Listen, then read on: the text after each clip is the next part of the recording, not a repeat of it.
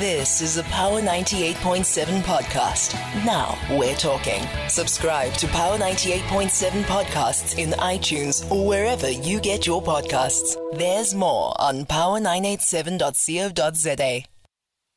Puelas Coisas taught us there by Louis Vega, bringing us to 47 minutes after 7 on this here Power Weekend Breakfast with me, Nompumelelo Ngubeni.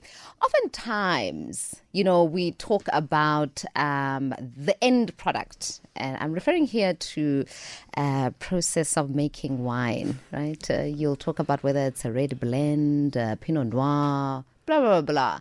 But we don't talk about the grapes that actually go into these wines, and especially not the farmers behind these grapes. We are joined in studio by Praisey Dlamini, who's an entrepreneur and grape farmer.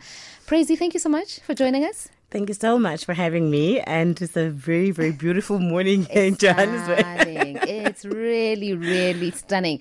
Now, I understand that there are 5 major regions growing table grapes in South Africa, and the 3 largest being Berg, and Hex River regions, and grapes from the Northern Province and the valleys of the Orange and Olifants rivers dominate in the early table grape regions.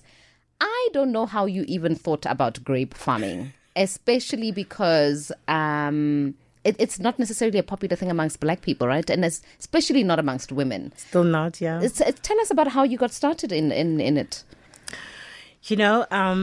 I love to always sensationalize a lot of things, I say, because I believe that you don't always, you can plan what you want to do, but your calling always, draws you. Exactly.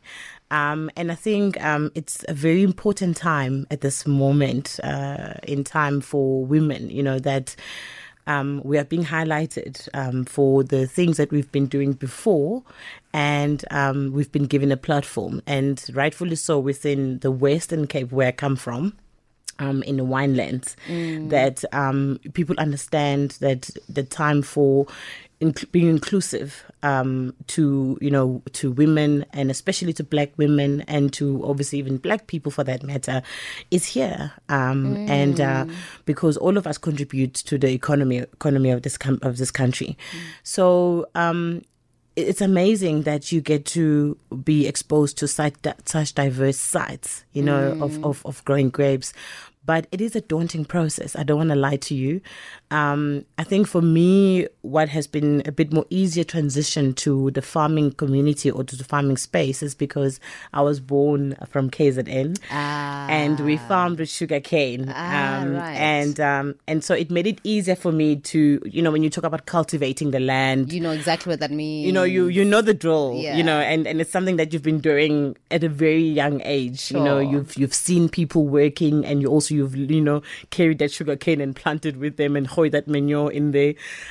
So no, it's something that I think for me, and I think my teammates as well, because obviously the company that I work for or I'm part of is a women-owned business, and my colleagues as well. They're coming from the farming community. So for us, it's something that it's in us. Yeah. So I mean, coming from a KZN, I would have thought that umqombothi is more your thing than wine. Trust me, I only learned how to make umqombothi after my mom passed on. And you're like, okay, now umsebenza ekhaya. So you read the back of the pack. Yeah. Okay, how do we make it? I need to follow these steps. Okay, so I mean, it's not umqombothi, but then deciding, okay, having grown up in a family that farmed sugarcane, did you just grow a natural love then for farming and then went on to study? I understand that you studied a BA Agri degree at Elsenburg Cape Institute. So you went on to study, and then after that decided, all right, grape farming is it? No, this one of the things, as I said, your fate locates you wherever you are. And back then in 2004, I didn't know that I was going to be where I am now. Trust me, there's very little knowledge of that. And it's only when you trust God and you trust that, He's going to pave a way for you and you're going to get to where you need to get to. So 15 years later, I think for me, it has just been that.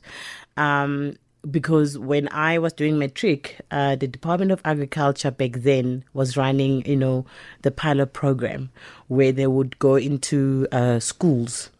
Because I was born and bred in Mpangeni. So we will go into schools and they will pick these students that obviously were top performing. And they'll say, you know what, we will fund your bursary studies, but you can study anything in agriculture. So you can choose anything. So for me, I was very much drawn into winemaking when I saw this presentation of these young men stamping the grapes with their feet. I was like, oh, that's fun. At that time, I didn't also think that what would my parents say? Yeah. Because, I mean, trust me, when you grow up in a Christian community, family, drinking wine is yes. I say to my kids, even still now, when I go home with a bottle of wine, I drink it out of the coffee mug. To date. Yes, to date. Guys, out of the coffee mug, I drink, but that's out of respect. Yeah. Obviously, my kids right now, they grow up, we're having dinner, we have a bottle of wine on the table. They can even pronounce the names, like Shiraz or Shannon. Because you teach them these things. Can they tell the difference by taste? No, not yet. Not yet. Okay, they're still very young, yeah? My son is 11, so once he grows up a bit more, then we can introduce him to tasting it. But for now, they can just pronounce the names.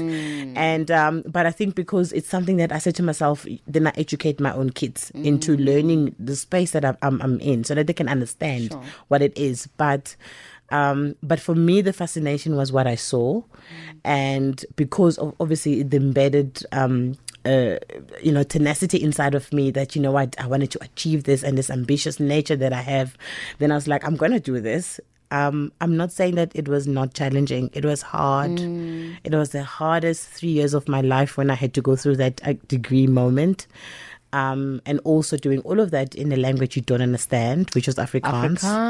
So I mean, now you're telling a tale, but it's been hard. And farming on its own is hard because you're dealing with Mother Nature.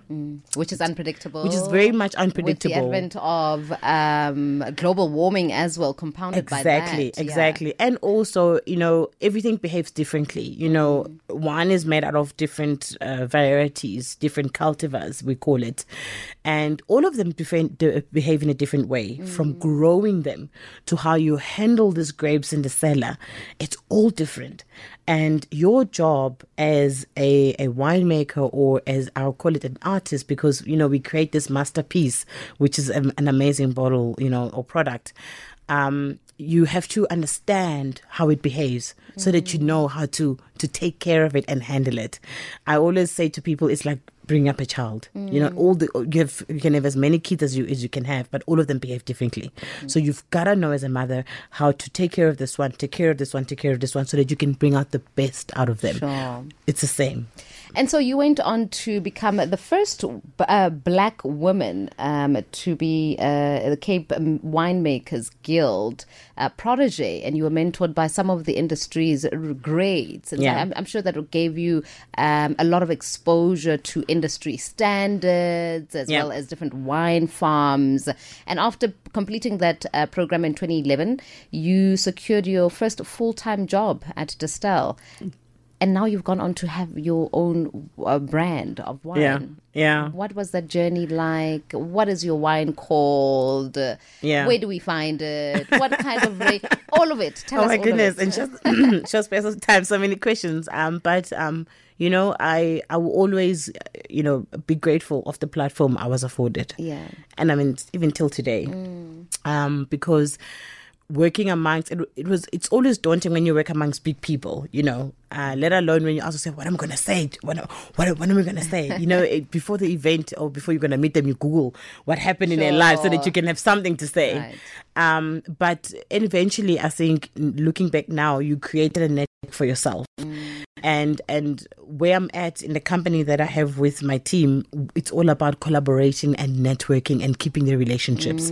And thinking back to how my life has been, it's actually been that all the time.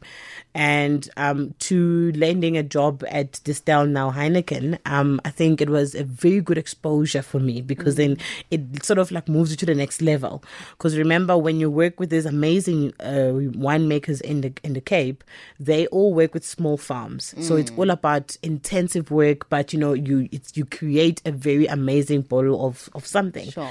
But when you get into Distell, you're moving into like sort of like a factory, where the commercial aspect. Exactly. So you've got to learn different aspects in the business for you to be able to make it. And I think, as I spoke earlier about the foundation and layering, all of those things literally were leading to where I am now.